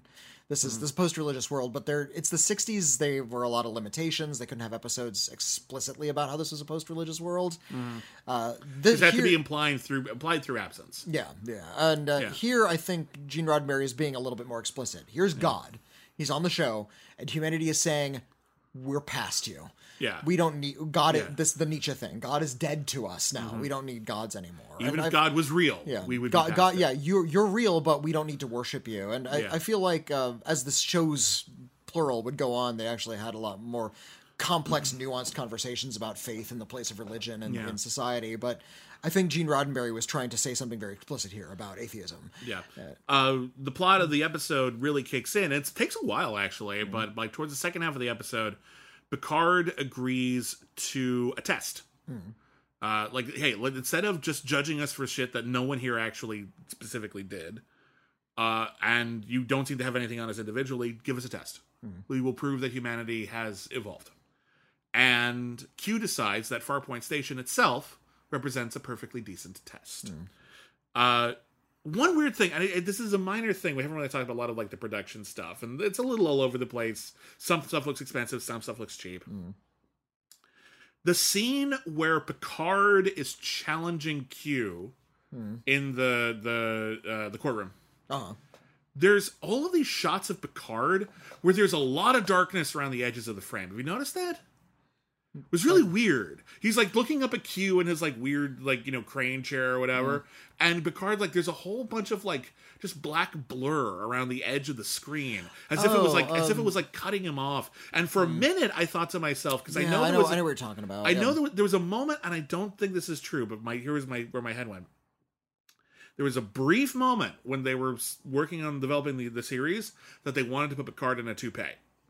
They thought a bald man could not be captain, to which apparently Gene Roddenberry was like, no one's going to care in the 23rd century. Hair doesn't matter. It's the 23rd century. And it doesn't matter now, but like... And indeed, they say, brief aside, they say 23rd century in this episode. Yeah. Which finally makes explicit when Star Trek takes place. Well, they did that in the movies already. A little bit. No, they did. The beginning of the movie. They said in the early 20th or 3rd century, something like that. Oh, okay. Yeah. They started doing it in the movie for clarification, I think, for newbies. Yeah, the original series was 22nd century. This is 23rd century. Yeah. So for a moment, I thought, what if they shot this scene with the toupee and tried to crop it out as much as they could by, like, zooming in a bit and then, like, smearing the edge of the top of his head so you couldn't see the toupee. I don't think that's true. But I can't think of a reason why in God's name they would shoot it like this. It looks weird. There's the idea is Q comes in, he's the judge in this scene, and he's in that floating throne, and it's clearly just like on a big rig on the back, so they're just sort of feeding it into the room. And they needed to use this kind of cheap special effect to hide the crane. And maybe they had to do that haze just to... It's a close-up of Picard's face. Yeah, that's not a wide. It's a close up of Picard. I'll show it to you sometime. It's really, really weird. Maybe I'm being like ultra detailed. But anyway, maybe they were. But I was gonna say maybe they just wanted some visual continuity because they had this blur, so they added other places. I don't think it works, but okay. In any case, Farpoint Station itself. Farpoint Station is a space station that has been built very specifically to Starfleet's needs, very quickly, suspiciously quickly, by a planet that probably shouldn't have the resources to do that. So they're offering Starfleet the use of the space station in exchange for stuff. I don't know what's in it for them exactly. I guess favor, because Starfleet isn't offering money. Exchanges, goods, services. Being in the good graces of the Federation. Yeah, they just sort of tap dance around that. I don't really talk about that. And some of the crew is already there. Crusher is there. LaForge is there. Riker is there. And there's a bit where Riker is talking to the leader of the people of this... What's the planet called? What is the planet called? I forget what it's called. The Farpointians. The Farpointians, led by the awesomely named Groppler Zorn. I don't think... I think Groppler is like his rank. I know, but it's still cool. Because they refer to him as the Groppler. For a long time... I thought the Bendy people. For a long time, I thought Peter Cushing's character in Star Wars was called Moff Tarkin, and Grand was just his title. Okay. And it turns out Grand Moff is the title, and Tarkin is just his last name. And I was like, that you're just putting a hat on a hat at that point. Like, why even do that? Okay. It's like a difference between like a lieutenant and a lieutenant commander. I understand that, but like one of those is a made up word and one of them isn't, so it's a little Moff, weird. Yeah. It's not important. I just find it a little distracting. Moff is a silly rank, so is Groppler. Groppler Zorn. Yeah. Sounds pretty silly. Yes, I used to be a Schmarnak, but I have friends in high places, so now I'm Groppler Zorn. Groppler Zorn is played by an actor named Michael Bell. He's a well-known... he's done a lot of voice acting, and he invented like a water cleaning device, like that can like clean like sewage out of water. It's like an important environmental Good for you, Matty. invention. Yeah, Michael nicely Bell. done. Anyway, but he's very suspicious. And there's a scene where Riker is coming to ask questions about Farpoint Station, questions which are evaded. And there's a part where Groppler Zorn says, "Oh, would you care for some fruit? We have Earth fruit for you." And Riker's like, "Well, okay, I guess I could go for an apple." "Oh, you don't have any apples." And then I'm a little upset, but whatever. yeah, and then there's a shot again of the desk, and there used to just be one bowl of fruit, and now there's also a bowl of apples. And he's like, Suspicious. I didn't see the apples there before." "Well, apparently they were always there, weren't they, Riker?" "Certainly nothing suspicious is going on. You should leave so I can yell at the room for some reason." And Riker leaves, and Groppler Zorn's like, "I told you not to do that." Like yelling at the ceiling. What is going on at Farpoint Station? I remember seeing this when I was like 4 or 5. And immediately thinking, oh, the space station is alive and making that stuff. And I remember thinking to myself, taking them a long time to figure this one out. Like, the mystery of Farpoint Station, admittedly, it's weird. It is a weird thing. It's probably the sort of thing they would assume. But it's also not such a difficult puzzle that you would think all of humanity needs to ride on this one. And going back to what you said at the beginning of the episode, it's a pilot's job to introduce a lot. You have to introduce the setting, all of the characters, the promise of things to come, and also have a story in there. Yeah. The story is actually the weakest part of Encounter at Farpoint because of that very reason. Yeah. The Q says, if you can figure out this grand mystery, maybe you'll showing promise. You figure this out, and it's a pretty easy mystery to figure out. I mean, especially if you've watched any Star Trek before. It is weird that they have converted this giant space jellyfish, basically. We'll eventually see that the entire station is one singular life form that can shape change and can also, transform matter, can make things appear. And and it wants to please. Yeah, and it can also, listen to what you're saying. Yeah. It's like, I wish... Dr. Crusher is looking at a bolt of cloth. It's like, I wish they had it with gold, and wouldn't you know it, the gold appears on it. And and it's been trained to do these tricks. And it turns out it has not been trained peacefully. It's actually been tortured. It's been tortured and actually enslaved by the Bandi people. So they're trying to figure out what's going on at Starpoint Station because all this shit is weird and they haven't put 2 and 2 together yet. Then a UFO, a proper UFO, like a flying saucer. Yeah. Gigantic, even bigger than the Enterprise. Flies up to Farpoint Station and begins attacking, not Farpoint Station, the settlements around Farpoint Station. And the crew of the Enterprise has to decide what to do about that. And Q shows up and says, "Yes, you should attack them now. Yes, be humans." And I'm like, what you kind of giving it away there, Q. It's like when Emperor Palpatine's like, "Yes, feel the hate flow through you. Kill your father." And Luke's like, "Well, I was gonna, and now I'm not going to. Because the most evil looking guy in the universe has said he would like that. So what the fuck?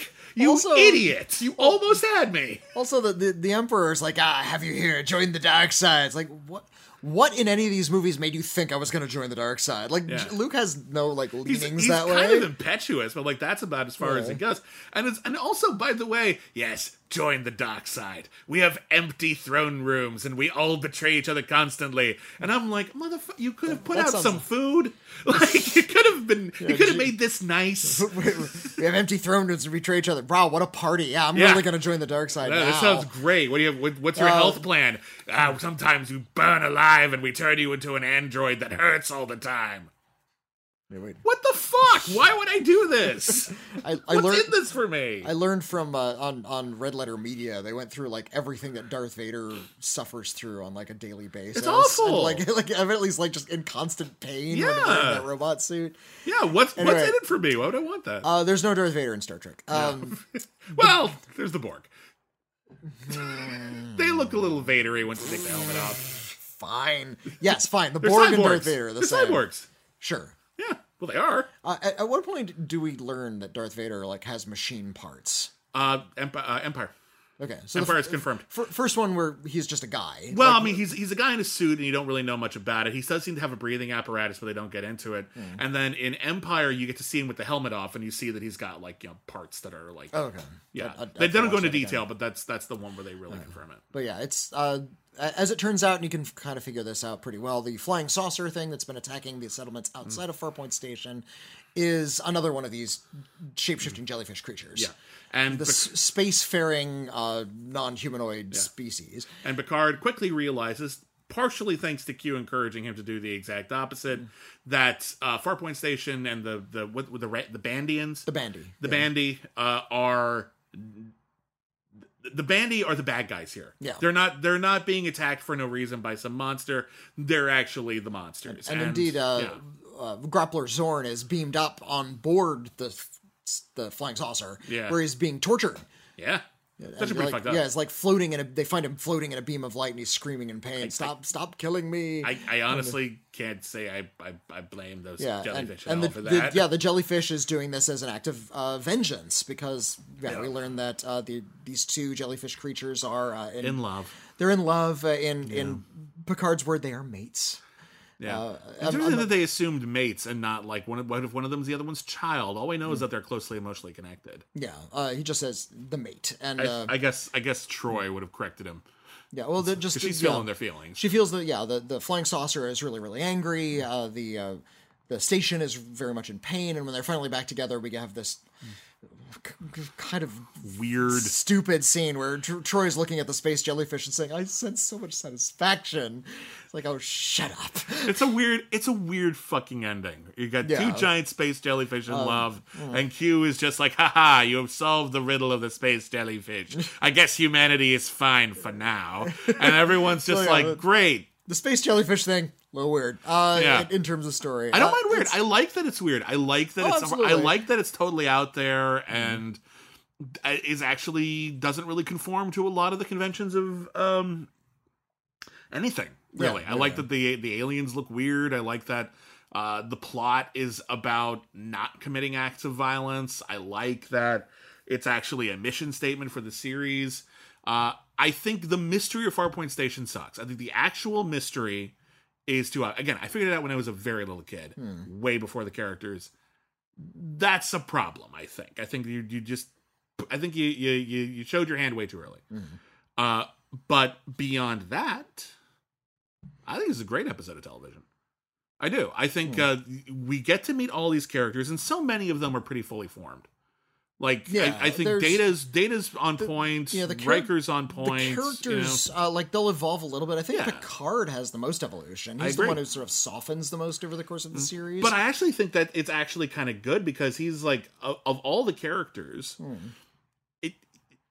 they become better people, but until like maybe the movies at least, there isn't a lot of opportunity for lasting character growth. Like they'll learn a valuable lesson, but if you watch the episodes out of order, you couldn't tell when they learned that lesson, which was considered good TV writing at the time. I'm not complaining, but I'm just saying. But these days now that the TV shows are all like gigantic stories that just keep on going, so big changes can happen. But I think if you look at the path of Next Generation, and you can see how some characters fell in love, fell out of love, got together, whatever, been through some hard shit, changed a bit, but the character who changes the most and emerges kind of as the star of the series is Picard. And if you compare the pilot to the series finale of Next Generation, which is, and I've been a while since I revisited it, but it's often called one of the best series finale in television, and I'm inclined to agree. It's really, really good. I think, in fact, it's significant to bring it up because we'll actually have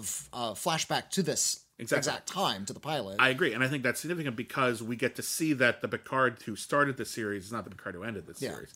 And that's very, very important. It also shows, once again, that finale, that Q just can't fucking help himself. At the end, the last episode is him going to Picard. It's like, I'm gonna have this one final test, and all of reality could be undone, and I'm just gonna let you figure it out if you can. And then towards the end, it's just like, I'm going to explain all of this to you.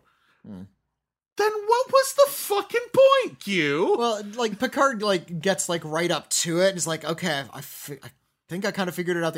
Rather than painfully try to sit down and have you try to suss it out, I'll just explain it to you. Here's what's going on. I get it. The audience needs to know. It needs to be clear. But sometimes Q just is his own worst enemy, I think. It's just he can't help himself. I still love the character. I love the character too. I just feel sometimes he just... And Q will show up on Deep Space Nine. He'll fall in love with Captain Janeway, which is really weird. So awkward. I don't like the Voyager episode. I remember. I came back to Voyager specifically for the Q episode, and then I watched it. I'm like, okay, I like the bit with the Scarecrow, but other than that, no, this is. I don't like. I don't think Q works with Janeway very well. Yeah, it was. When you're setting forth like a new thesis about Next Generation, Q's a great character. I just had a great idea. I don't know if this has been done, but I kind of want to see an episode of Star Trek where, because you know, like Q is always visiting the captains. What if Q keeps visiting like an ensign? Oh, like just one random ensign, like Barcley or something, and like, no one not believes even him. Barclay, Yeah. like just some totally new like recruit dude, and nobody believes them, or they're afraid to tell anybody, and it's just like he doesn't know if he's like lost his mind or she or whoever. But like, you know, and like just but like Q is testing all of humanity from the person on the lowest rung of a ship. That would actually be kind of cool. They kind of brush up against that on Lower Decks, the animated show, where it's about 4 ensigns who like they don't even have quarters on their ship. Like it's such a shitty ship. They essentially sleep in they have like bunks on a hallway. Nice. They have like a little locker where they keep all their stuff, and they just get to sort of like walk through it. Like they have such lousy lives on this really bad ship. And like weird stuff is that's still a starship. Weird stuff is happening all the time. So it's like, okay, something really weird happening. Okay, checklist. Is it Q? No. Okay.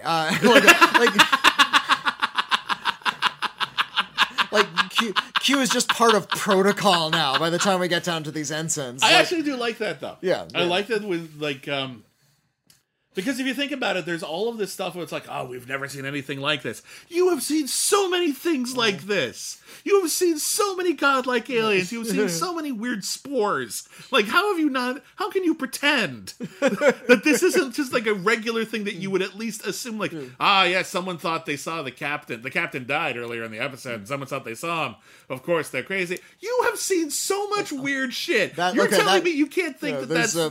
Ensign Mariners is like, oh, look, you're... shapeshifter. Oh, shapeshifter's on board. Intruder alert. Yeah, I got a shapeshifter. Yeah. Okay, I'll just arrest him. Oh, yeah, I knew it. Zap. Yeah. You know, it's completely commonplace for that. I think it's great. Yeah. But anyway... I'm sorry you didn't evolve into light. How dare you interrupt my evolve into light ceremony? I was the Enlightenment guy. Like, that was my thing. Anyway, so again, so those are my thoughts on Farpoint. I think again the actual plot a little clunky, but it does everything it needs to do, and I think it's actually a really good, kind of mind blowing kind of Star Trek, right? Because it doesn't conform to expectation, and yet it does everything it needs to do. Something I do like about Next Generation, right when it started off, was how procedural it was. I know that scares a lot of people off. They want something a little bit more character driven, or maybe something a little bit more relatable. Yeah. The entire first season is going to be a lot more situation driven. It's going to be about the entire team encountering a situation rather than any protocol. But there are some episodes where characters are going to pair off and we get to see how they relate to one another. I think you'll really like an episode called The Arsenal of Freedom coming up, where they beam down to a planet where there's like drones hunting them, like flying robot drones hunting them. Yeah. Where they get to do some character work. But it's going to take a little while before we start to really zero in on the characters. Fair enough. But like, I didn't really get what are your actual thoughts on this as an episode and a pilot? Like, what overall, how does Encounter at Farpoint, how does it hold up as a thing? It's dry. It's a little dry. I like all of the characters, and I think they did a wonderful job setting them all up. There was a little bit of linking material, we didn't mention this, where Data has a conversation with Dr. McCoy. I can't believe we forgot about that. Yeah, Dr. Leonard McCoy. They got DeForest Kelly back, but he's now incredibly elderly. He's 137 years old. And he has just gotten more racist as time has passed. It's like Data says something very logical. It's like, I don't see pointed ears on you, boy. It's like, he calls him boy. He calls him boy. Yeah, I know. Jesus fucking Christ, Bones. Do you have any Vulcan blood? No, I'm an android. Oh, that's almost as bad. Yeah, Jesus fucking God. Hated Vulcans right up to the end. Or maybe he's still alive. We actually never hear about his death. He learns to be 237. He lives forever. Yeah. Damn it, he hates it. It's like, I knew it. Whatever. Evil, hateful jerks live the longest. And ain't that the fucking truth? But it's actually like, it's a nice thought to have like that sort of passing of the torch, and to have that moment between McCoy and not Picard, but Data, I think is actually kind of interesting. And I think that actually... I think it solidifies Data as the Spock of the show. Yeah. But I think it also solidifies Data as kind of the soul of the show, because you got to remember that whoever stood in opposition of the original series' crotchety racist asshole was automatically the hero. So Data becomes automatically this new team is being like, well, if Bones can only like barely tolerate them, they must be pretty good. So there you go.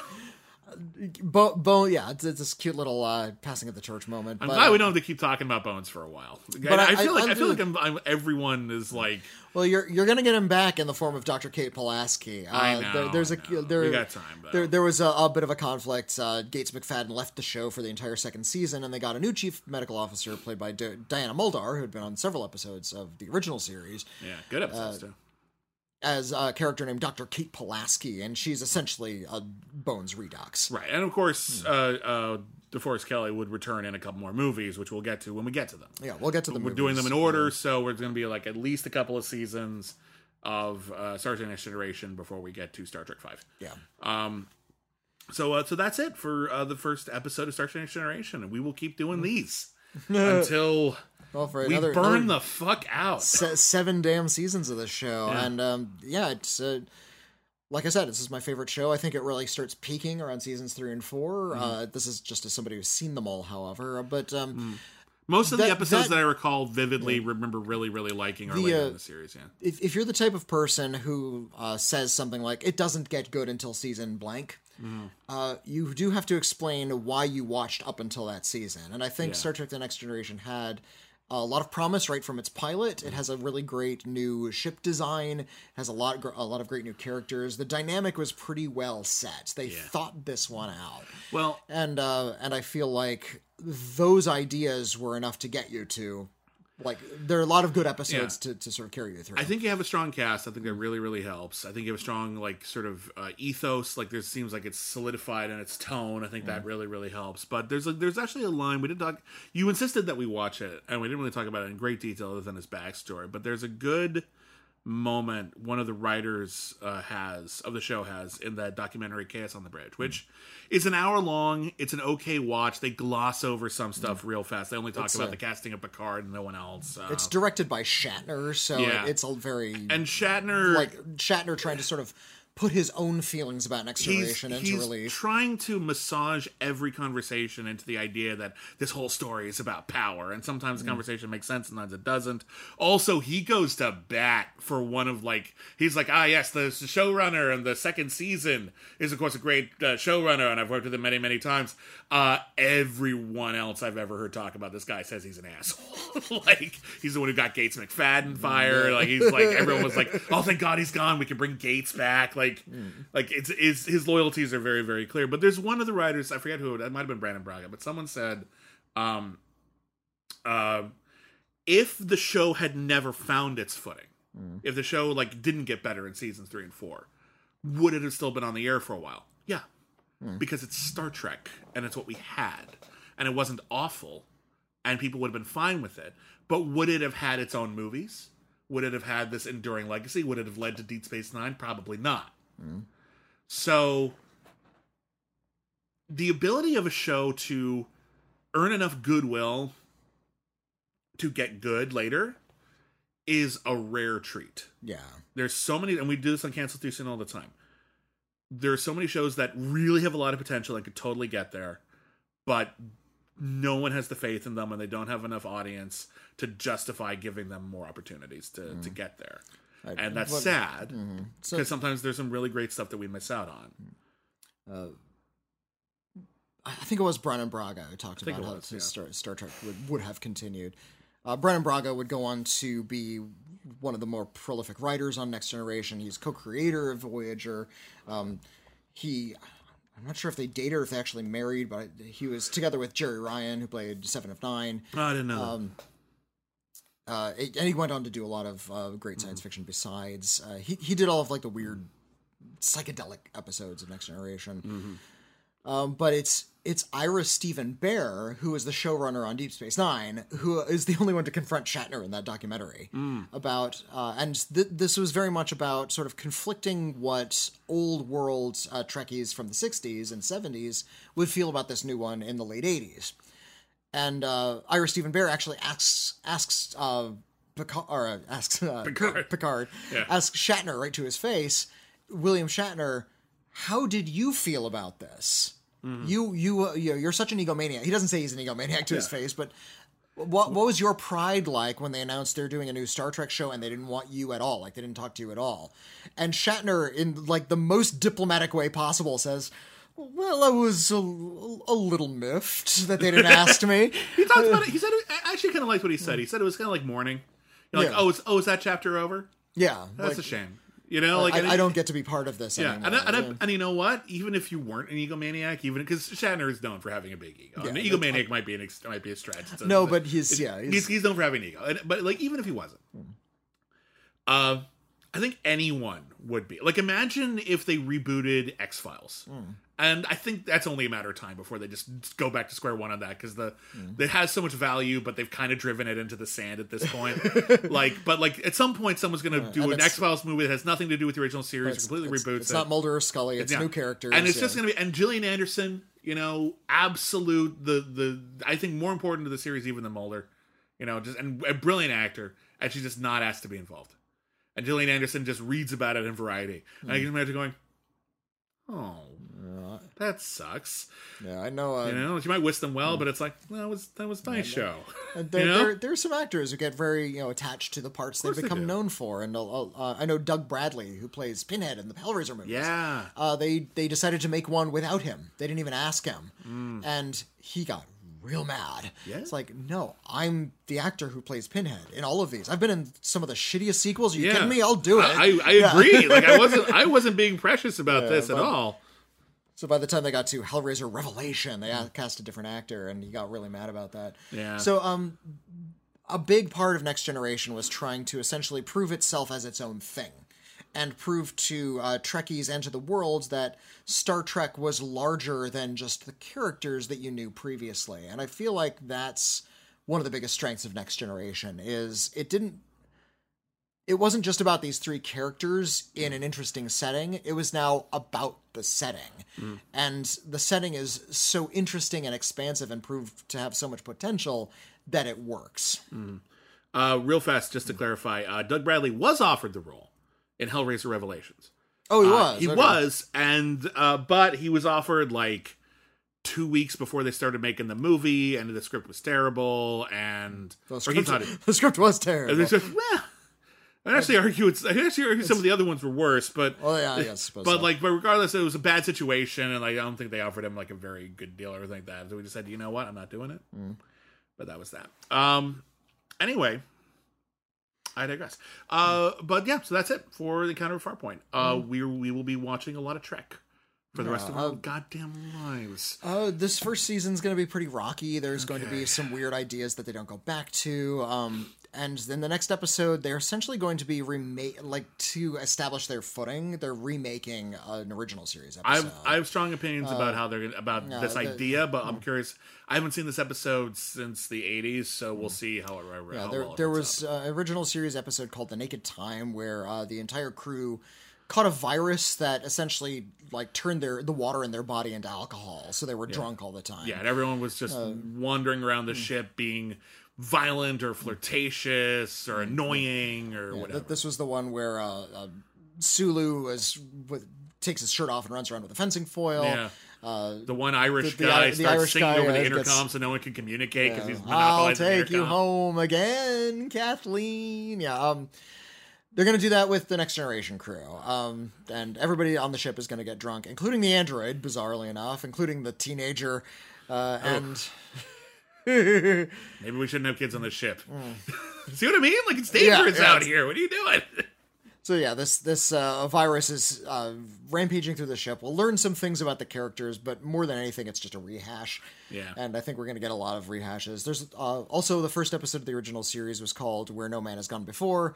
We're also going to have an episode called Where No One Has Gone Before, which is not quite the same story, but also kind of a throwback. Right. They're really trying to appease fans of the original series. Well, we'll talk about that as time goes on. But we'll get to that when we talk about The Naked Now. So thank you everybody for listening. This episode of All Our Yesterdays. Forgot to mention this at the top. This episode has actually been made available to everybody. That's right. Trek is ordinarily part of our Patreon, but yeah, we wanted to whet your appetite for more Next Generation. Well, we wanted to share because, like, we do so many episodes of this show, and we know, like, a lot of our patrons really enjoy it, and we do want to make sure people know, like, what's out there and maybe what they're missing. So every episode of All Our Yesterdays is available on our Patreon right now, and that's a backlog of well over 100 episodes of this podcast. We've done all the original series, we've done all of the animated series, and we've done 4 of the movies so far, and our goal is to get through every single Trek ever, and that's a long journey, but we're humming along, and we're doing pretty good. So if you want to follow along our trek through all of Star Trek, head on over to Patreon, patreon.com/critically acclaimed network. We have a lot of tiers for a variety of different perks. Every patron gets to vote for future episodes of our shows, but we also have shows dedicated to Batman, shows dedicated to the Academy Awards, shows dedicated to Trek, commentary tracks. We do hangouts with our patrons. There's a lot there, and again, for the $10 a month club, you get 1 episode of Star Trek every single week with me and Whitney. And we try to give every single episode of Trek the full treatment. These aren't like 5-minute podcasts. These are like full size, full analysis of everything that we see. And we are not, we're not the most dedicated fan persons that we think just everything is amazing. We will be critical when the time comes. And sometimes that means saying controversial things like City on the Edge of Forever isn't that great. I've said that before. People give me a lot of crap for it. But anyway, so that's over at the Patreon, patreon.com/critically acclaimed network. If you want to talk about anything on this episode or anything else we discussed, or anything at all, really, you can always email us. Our email address is letters@criticallyacclaimed.net. Once again, that is letters@criticallyacclaimed.net. We also have a P.O. Box. Whitney, what's our P.O. Box? Write us to the Critically Acclaimed Network, P.O. Box 641565, Los Angeles, California, 90064. You can mail us like a real letter or something. Yeah. We're on Twitter, @CriticAcclaim. I am @William Bibiani. I'm @Whitney Seibold. And every single episode of All Our Yesterdays ends with Whitney giving a classic Star Trek quote. Whitney, what you got for us? Well, I've done this one before, but this is a Q quote, so I'm just going to give it to you. Okay, usually I guess, but this is I'm going to guess Q. If you can't, it's significant though to the pilot to Next Generation. If you can't take a little bloody nose, maybe you ought to go back home and crawl under your bed. It's not safe out here. It's wondrous, with treasures to satiate desires both subtle and gross. But it's not for the timid. So I can kind of hear Neelix saying that, but anyway.